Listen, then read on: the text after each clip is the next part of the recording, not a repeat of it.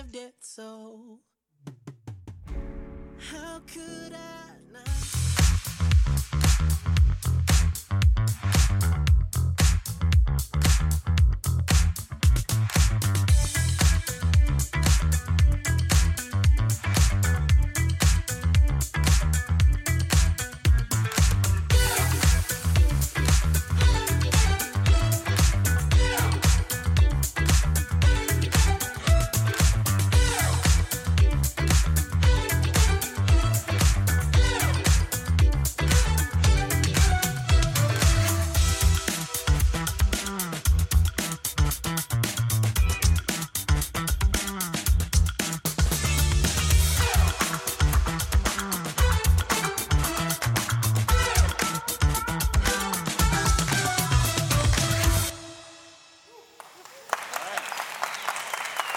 Well, good morning, good morning. Don't you just love the beat that Ryan chose for that intro? I love it. For those of you who don't know me, my name is Stacey Lemanski, as the promo video said, and I serve here as a member of our teaching team. Pastor Doug and his beautiful wife, Meg, are away on a much-needed break on the west side. Yes. They are resting, and so there's a small team of us filling in for them this month. And we are in a series entitled Passages, and basically what that means is that each speaker chooses a passage from Scripture that the Lord is putting on their heart, and so each week is kind of, a standalone sermon. And as I was praying about what to teach on this week, I really felt strongly that the Lord impressed on me that I was supposed to teach on the person of Holy Spirit. And when I sensed this, I protested a little bit because I've taught on the person of Holy Spirit quite a few times, but as I protested, I should know better than to protest with the Lord, right? But anyway, we do sometimes. But as I did, I felt the Lord say to me, Stacey, it's been a few years, and my people need a fresh filling of my Spirit every day. So just fair warning that some of the information that I'm going to teach this morning may be a repeat, especially if you attended the women's retreat a couple of years ago. Some of it may be familiar. But let's go ahead and just open in a word of prayer, and then we're going to dig in. I want you to put your seatbelt on because we have a lot of information to cover this morning. So, Holy Spirit, we pray that you would come, and I pray that you would come and fall afresh on your people this morning, and I pray it in Jesus' name, amen. Well, it was about 50 days after Jesus had been crucified, and the disciples were waiting in Jerusalem for the gift that the Father had promised. They were waiting for what Jesus himself called the baptism of the Holy Spirit. And Jesus told them, this is from Acts chapter 1, verses 4 and 6. We are going to be reading mostly out of the NIV this morning. So if you're reading from the Bible under your seat, the wording might be a little bit different, but all of the verses will be up on the screen. But Jesus said, do not leave Jerusalem, but wait for the gift my Father has promised, which you have heard me speak about. For John baptized with water, but in a few days you will be baptized with the Holy Spirit. Then they gathered around him and asked him, Lord, are you at this time going to restore the kingdom to Israel? See, the disciples were thinking about nationalism, but Jesus was thinking about baptism. And when the day arrived that the gift of the Father was to come, Acts 2 described it like this. Suddenly a sound like the blowing of a violent wind came from heaven and filled the whole house where they were sitting.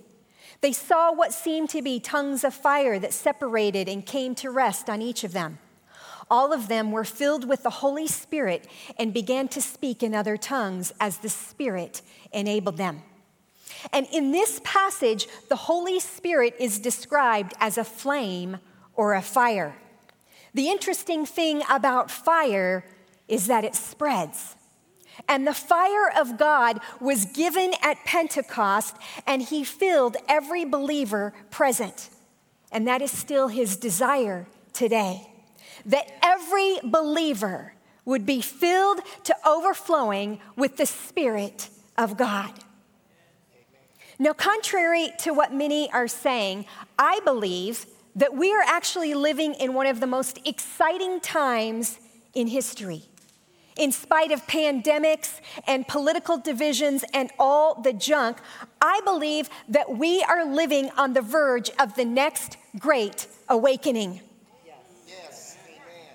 I believe that we're going to see revival because God wants to pour out his Spirit on his people. That's true. But it won't happen if we resist what God wants to do. We don't want to be fire extinguishers. Amen. Yes. A.W. Tozer has one of my favorite quotes on this topic, and he says, evangelical Christianity believes it, he's referring to the fullness or the baptism of the Holy Spirit, but few experience it. It lies under the snow forgotten. And I am praying that God may be able to melt away the ice from this blessed truth and let it spring up alive again, that the church and the people who hear may get some good out of it and not merely say, yeah, I believe, while it's buried under the snow of inactivity and non-attention. And my prayer this morning is that if this statement is true for anyone, even if it's just one person this morning, that we would allow the fire of God to melt away the ice so that we can burn with passion for him and his kingdom purposes. Amen? Well, I have a question for you this morning. How many of you believe that Jesus spoke the truth and that everything that he said was true? How many of you believe that? I do. I believe that. And I want you to hear what he said in John chapter 16, verse 7. He said, truly, I tell you, it is for your good that I am going away. Unless I go away, the advocate will not come to you, but if I go, then I will send him to you. Jesus himself said, it's better that I leave and send to you the Holy Spirit. In other words, Jesus is saying it's better for us to have the Holy Spirit living inside of us than it is if Jesus was right here in the flesh. That is an astounding statement. How many of you would like to have Jesus walk in the room right now? I see a lot of hands back there. We all long to see him face to face.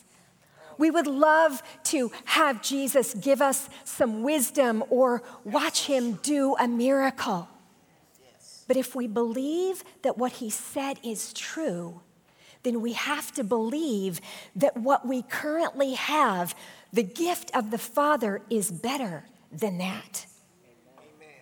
And God has been highlighting this word gift to me as I've been preparing for this morning. And if we agree that God is good and that all of his gifts are good, then we can trust him that being baptized or filled with the Holy Spirit is good. If we doubt that a gift that comes from God himself is not good, then in essence, we're doubting his nature as a good father. Now, I want to just spend a few minutes looking at how the Spirit worked in the life of Jesus, because I think it's important. If we're going to live a life that's dependent on the Spirit, let's look how the Spirit worked in Jesus' life.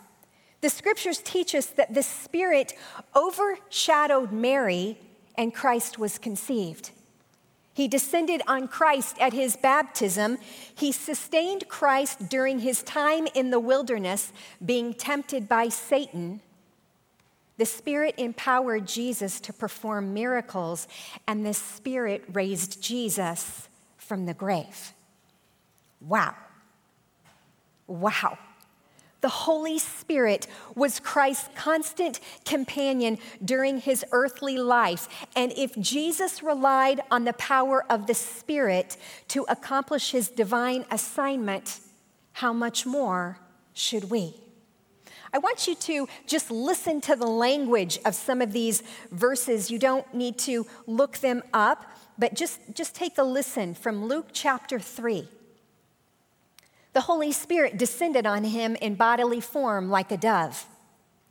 Jesus, full of the Holy Spirit, returned from the Jordan and was led by the Spirit into the desert. Jesus returned to Galilee in the power of the Spirit. How God anointed Jesus of Nazareth with the Holy Spirit and power. And from John chapter 5, Jesus said, I tell you the truth. The Son can do nothing by himself. He can only do what he sees his Father doing, because whatever the Father does, the Son also does. Now, I realize that there is some mystery in what I'm about to teach, but I believe that the scriptures teach us that Jesus voluntarily laid aside his divine nature while he was living on the earth, and he lived instead in reliance on the power of the Spirit to accomplish the will of the Father. Remember, Jordan taught us a couple of weeks ago from Philippians chapter 2 that Jesus emptied himself.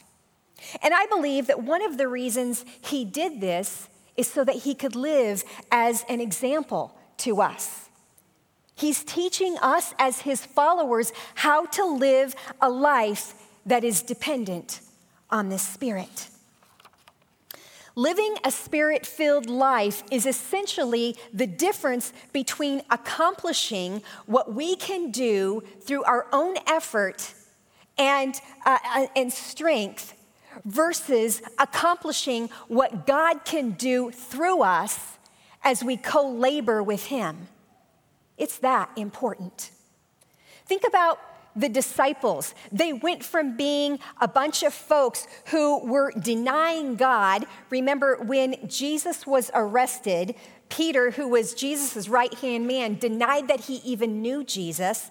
And then after the crucifixion, they were kind of hiding in an upper room in fear. And who can blame them? Their leader had just been murdered through crucifixion. Fast forward a few chapters later, and they are doing the exact opposite. They are out in the marketplace, sharing the gospel boldly. And what was the difference? It was the baptism or the filling of the Holy Spirit. Pentecost happened in between those events. Amen? So I want to just hit the pause button for a minute and take a second, and I want to just backtrack on this idea, because I've taught on this topic on the person of Holy Spirit quite a number of times, and what I found is that there can be a lot of confusion as it relates to the sealing of the Spirit, the indwelling of the Spirit, and the filling of the Spirit, and I don't want there to be any confusion. So let's talk about this for just a second. The scriptures make it very clear that at the moment someone trusts in Christ, the Holy Spirit takes up residence inside of that person. And there are two ways that the Spirit works in them: through the sealing and the indwelling, and through the filling. So let's talk about the sealing and indwelling. 2 Corinthians says, "It is God who establishes us in Christ and has anointed us." By the way, you're anointed. And who has put his seal on us and given us his Spirit in our hearts as a guarantee. And it's clear from the scriptures that under the new covenant, remember the old covenant was sort of the Mosaic law, but under the new covenant, which is salvation by grace through faith, every believer is now sealed with the Holy Spirit. A seal on a document in the New Testament indicated its owner. So God seals us with his Holy Spirit at the moment of salvation, indicating that we are now his property. We belong to him. It symbolizes our security and our safety. We have a new identity under the new covenant. We have a new identity as his child. We are his sons and we are his daughters. We are his beloved ones. Yes. And he indwells us. Church, this is the mystery of all mysteries, that the God of the universe actually lives inside of us, pastoring us and caring for our soul. He is the one who empowers us to live for him. All true believers are carriers of his presence. We carry within us the greatest treasure known to mankind, which is the indwelling Spirit of God. Amen. Yes. Now let's talk about the work of the filling of the believer. Let's look at Ephesians chapter 5, verse 18. Ephesians was written by the Apostle Paul to the church in Ephesus. He was writing the letter to believers.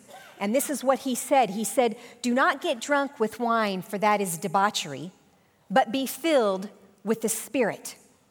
In other words, what Paul is saying is, don't seek pleasure from trying to satisfy the desires of your flesh in drunkenness and wild living, because that will only leave you empty. Instead, be filled with the Spirit, which will lead you overflowing. Paul is making a distinction here, and he's saying, don't be under the influence of alcohol. Don't let alcohol rule you, but instead be under the influence of the Spirit. Let the Spirit rule you. Yes, true. Now, the literal translation of this verse means to keep on being filled. It implies an ongoing process. And I've heard it said that the filling of the Spirit is more like a river than a lake. The Spirit of Christ is the living waters.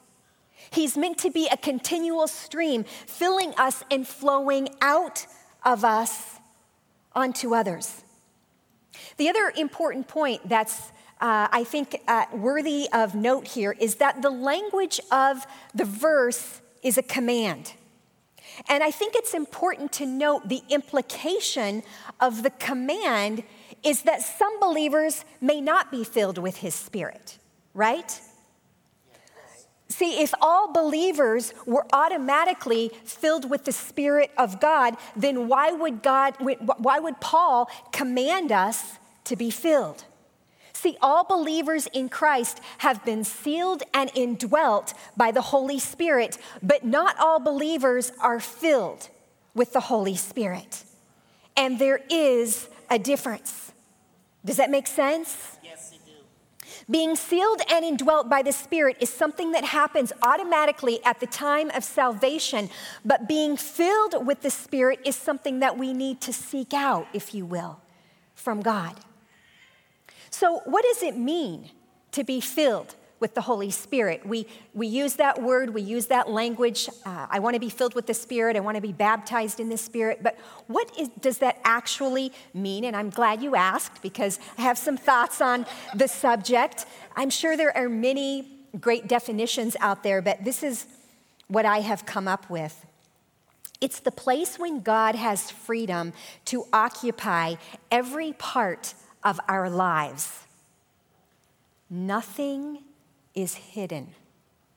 It's when the Spirit is able to accomplish all that he has purposed and planned in our lives, which includes both the inner transformation of our soul and character through the fruit of the Spirit, as well as the outworking of that in our service through the gifts of the Spirit.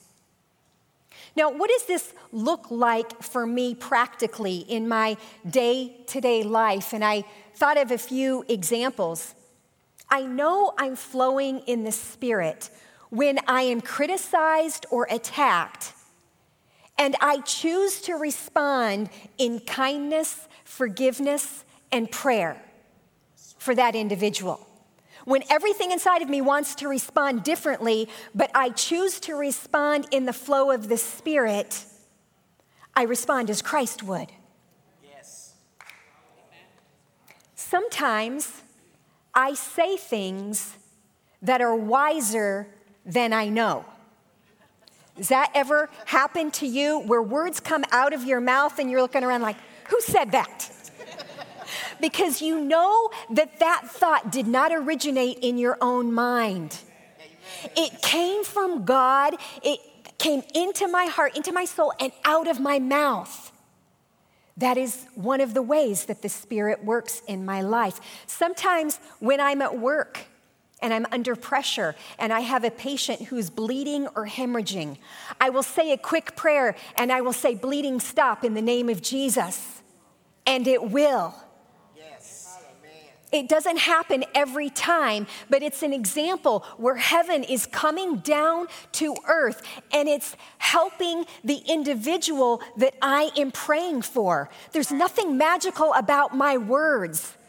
It's only that I'm praying in Jesus' name by the power of the Spirit for this individual. Amen? And if I had to narrow down the primary purpose of being filled with God's Spirit, I would simply say it's for, number one, intimacy with God, and number two, power in ministry. And I want to talk about this first point for a minute. It's one of my absolute favorite things to talk about, intimacy with God, by understanding the presence of God. And this part of my talk was inspired by two books. One is called The Practice of the Presence of God by Brother Lawrence. And the second is a book called River Dwellers by Rob Reimer. Now, I recommend both of these books, but if you have to choose one, I would highly recommend this book called River Dwellers. It is an absolute must-read for every believer. I really believe it is sort of a guidebook on how to live in the river, as you will. But Rob Reimer talks about 3 ways that we can experience the presence of God. And the first is through what's called his omnipresence. His omnipresence. This is a spiritual reality that God's presence is everywhere at all times, right? God made the earth and he owns it. There's no place we can go to escape his presence. That is his omnipresence. The second way to think about God's presence is his manifest presence. And this is when God's presence comes and shows up in a very practical and tangible way that we can experience with our 5 senses. The disciples experienced the manifest presence at Pentecost, right? They saw the flames with their eyes. They felt the wind. They spoke in other tongues. It was very experiential. That is God's manifest presence. But we can't always experience God's manifest presence because we don't control God.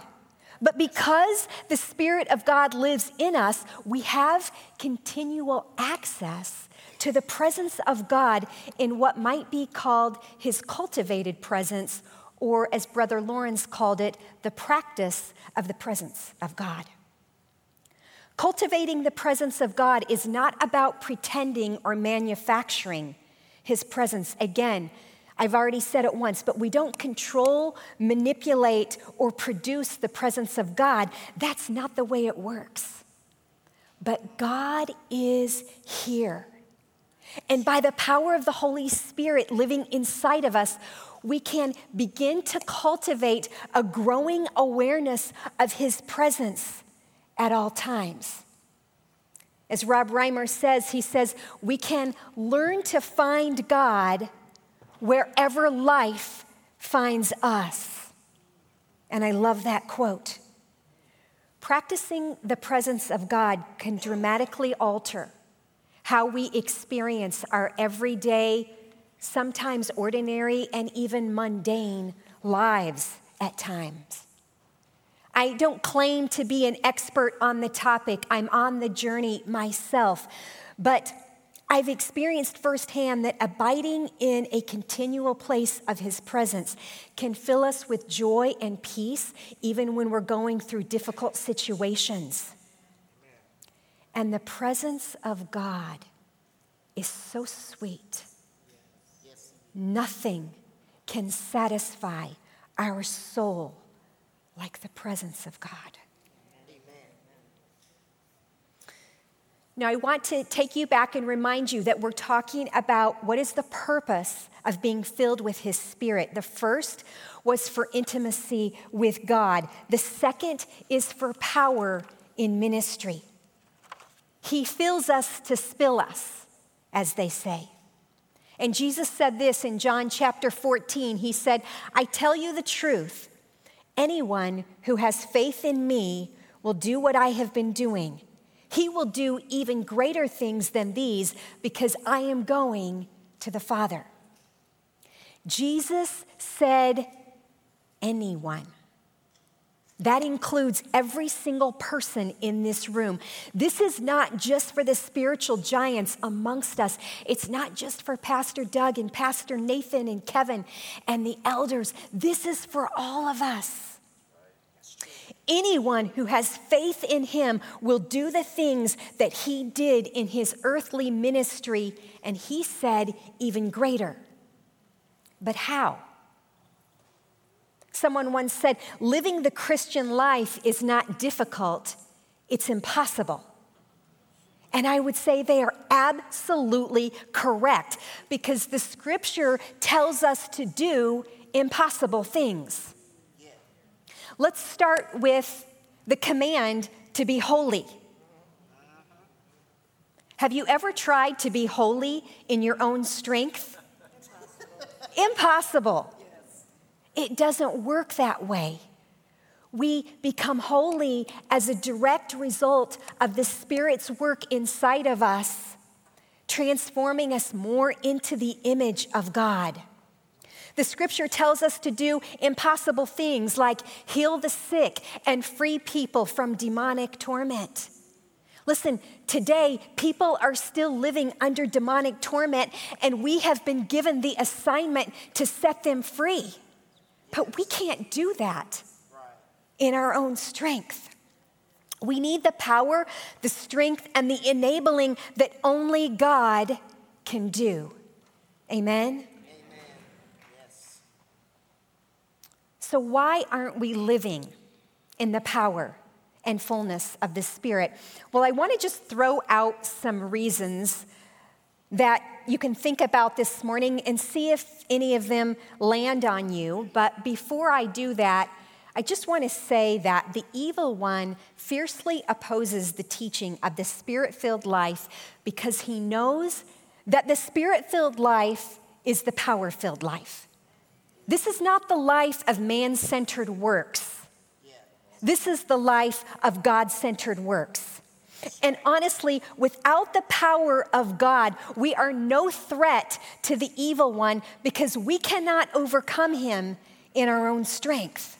That's true. So I guess I'm giving you fair warning that when you seek to live a Spirit-filled life, you may encounter more spiritual warfare. And you have to be prepared for that. Jesus said, count the cost. But in addition to the spiritual warfare, what are some of the common reasons that we as believers are not filled with the Spirit? And the first is simple, I think. It's that maybe we don't know about it. And this is really just a lack of knowledge about the third person of the Trinity. Maybe we're unaware that we're actually commanded to be filled. We don't know that there are higher places in God. And if this is true, that's okay. This is an honest reason until now. Because now you know. And once we know a truth, we're actually held to a higher standard after we know as compared to before we know. Amen? The second reason that we may not be filled with God's Spirit is because we're fearful or skeptical because of abuse that has happened in the church around the person of the Holy Spirit. I'm not talking about spiritual abuse in general. I'm specifically talking about abuse around the person of Holy Spirit. And let's just be honest. There have been abuses, and many of us want to avoid those abuses, and I think that's good. We're not looking for that. But look, the Holy Spirit is the very essence of Jesus himself. And in Acts 16, the Holy Spirit is called the Spirit of Jesus. The fruit of the Spirit is love, joy, peace, patience, kindness, goodness, gentleness, faithfulness, and self-control. Who doesn't want more of that? Yes. See, if we are overreacting to the abuse that's happened around the person of Holy Spirit by saying, I don't want anything to do with that because I don't want to, get involved with that abuse, then guess what? We're also in error because we've been commanded to be filled. I've heard it said that overreaction to error generally creates more error. The third reason that we may not be filled with God's Spirit is because we're doing what the scripture calls grieving the Spirit. And did you know that we can actually grieve the Spirit by choosing repetitive sin? When we make a conscious choice to habitually sin, we grieve the Spirit, and we can actually block the flow of the Spirit in our lives. He's called holy for a reason. God likes to fill those who are hungry enough to at least be on the journey. I'm not talking about some, Christian perfectionism, but at least on the journey of getting free from the gossip and the porn and the pride, materialism, greed, and all the junk that keeps us stuck and bound. Let's not be a people who's grieving the Spirit this morning.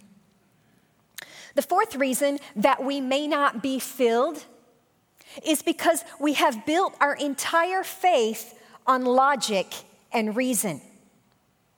Knowing the scriptures is good, and using our mind to think through complex theological issues is also good. But when it comes to the Spirit, we cannot control the Spirit with our mind. If we lean too much on our own understanding, we may limit His work in our life. And the last reason that I want to bring forth this morning is something that I really believe that God is highlighting for me, and it's this. Some of us may be afraid of total surrender. Some of us may be afraid to totally surrender our lives to God. Maybe we're afraid that if we do that, God will call us to move to Africa as a missionary, or He may call us to give away 30% of our income instead of the comfortable 10%. He may call us to end a relationship that we're enjoying. He may call us to go in a completely different direction than we had planned for our life. And to that, I would say, you're right. He may. When we submit to the lordship of Jesus, He's just that. He's the Lord. We submit our right to make the decisions for our lives to Him. Control and surrender oppose each other in this spiritual journey. Listen, the Spirit-filled life is not just for the spiritual giants, but it is reserved for those who are ready to give Jesus their full and unconditional yes. Some of you may know Dan Platt. He sometimes leads worship on stage, and we had him over a couple of weeks ago. And he told us that the Lord shared with him that trying to live the Jesus life without the Holy Spirit empowering you is like being in a sailboat and choosing to row instead of putting up the sail. Now, I don't know much about sailboats. I've only been on Bill and Allie's once, but I do know this. Who would ever choose to row when you can put up the sail and allow the wind of God to carry you along? Yes. Does anyone want to stop straining so hard at the oar? Does anyone want to live an exciting adventure with God's guidance and direction? Does anyone want to have a greater impact for the kingdom of God? Does anyone want to leave a greater spiritual legacy for their children? Does anyone want more intimacy with God? Is anyone hungry for more of Jesus? Is anyone thirsty for the living waters? Does anyone want to receive the gift from the Father? Because Jesus said, let anyone who is thirsty come to me and drink. Whoever believes in me, as the scripture has said, rivers of living water will flow from within them. By this he meant the Spirit. So I want to just give you a minute this morning to think about anything that could be blocking or hindering the filling of God's Spirit in your life right now. If you need to confess or repent from sin, then do that. If you're bound in fear, I can so relate to that. But talk to God about your fears. He's a good Father. If you're relying too much on logic or reason, your own understanding, talk to God about that. He's ready to receive us wherever we are. So let's just be quiet for a minute and talk to our Father.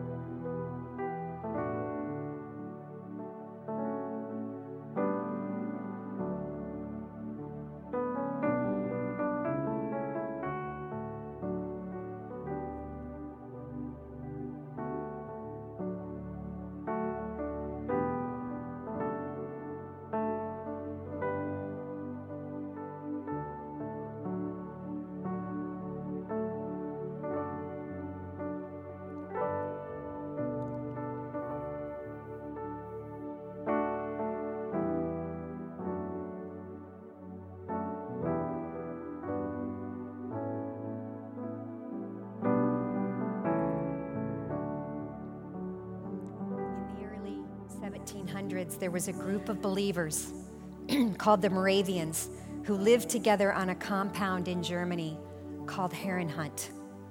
And God poured out his Spirit on this group of people in such a unique way that they started 24/7 prayer, 365 days a year for 100 years.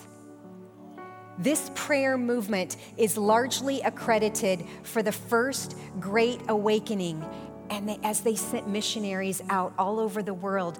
In fact, some of the stories are that some of these missionaries went to the Caribbean islands, and the only way that they could gain access onto the island is if they sold themselves into slavery. That's how radical these people were to share the love of God. But it didn't start out this way. this group of people initially came together to live at Heron Hunt from all over the region, and they had a lot of differing opinions.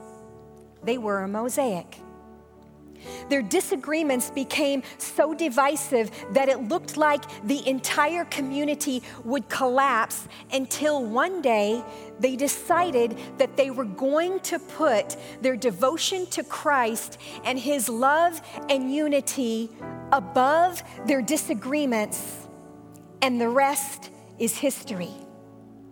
God poured out His Spirit on them. And like the Moravians, we are a very diverse group of people with a lot of different opinions. But I truly believe that God likes to pour out His Spirit on a group of people who agree to put His kingdom purposes above the way we see life. Put His unity above our preferences. I want to make sure that I mention unity. I'm not talking about uniformity. Do you realize that we can vehemently disagree with someone and still be very committed to that individual in love and unity? I believe that God wants to pour out His Spirit on this church. Yes. And in the words of Rob Reimer, revival is simply God pouring out His Spirit on a community of people. So this morning, if you want to receive more of God's Spirit, then I'm going to invite you to stand, and we are going to pray a prayer together.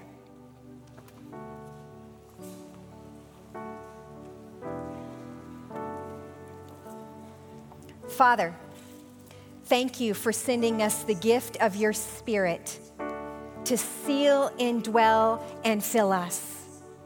Forgive me for in any way I have knowingly or unknowingly blocked the flow of your Spirit in my life.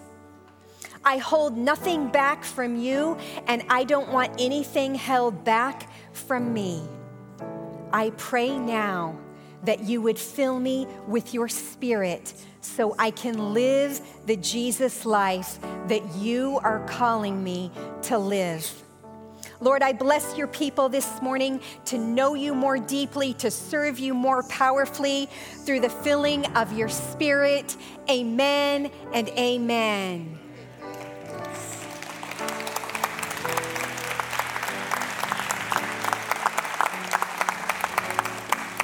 A couple of reminders. Next Sunday at 6 o'clock, we are going to be having our next revival night, which we have been calling Revive. We would love to see you there and continue to ask the Holy Spirit to come. Also, don't forget to sign up for SOAR tutoring. And if you have any need whatsoever, Kathy, did we have any words this morning? You sent it to me? Oh, I'm sorry, I don't have my phone. Come on up, Kathy. Tell us what the words were real quick.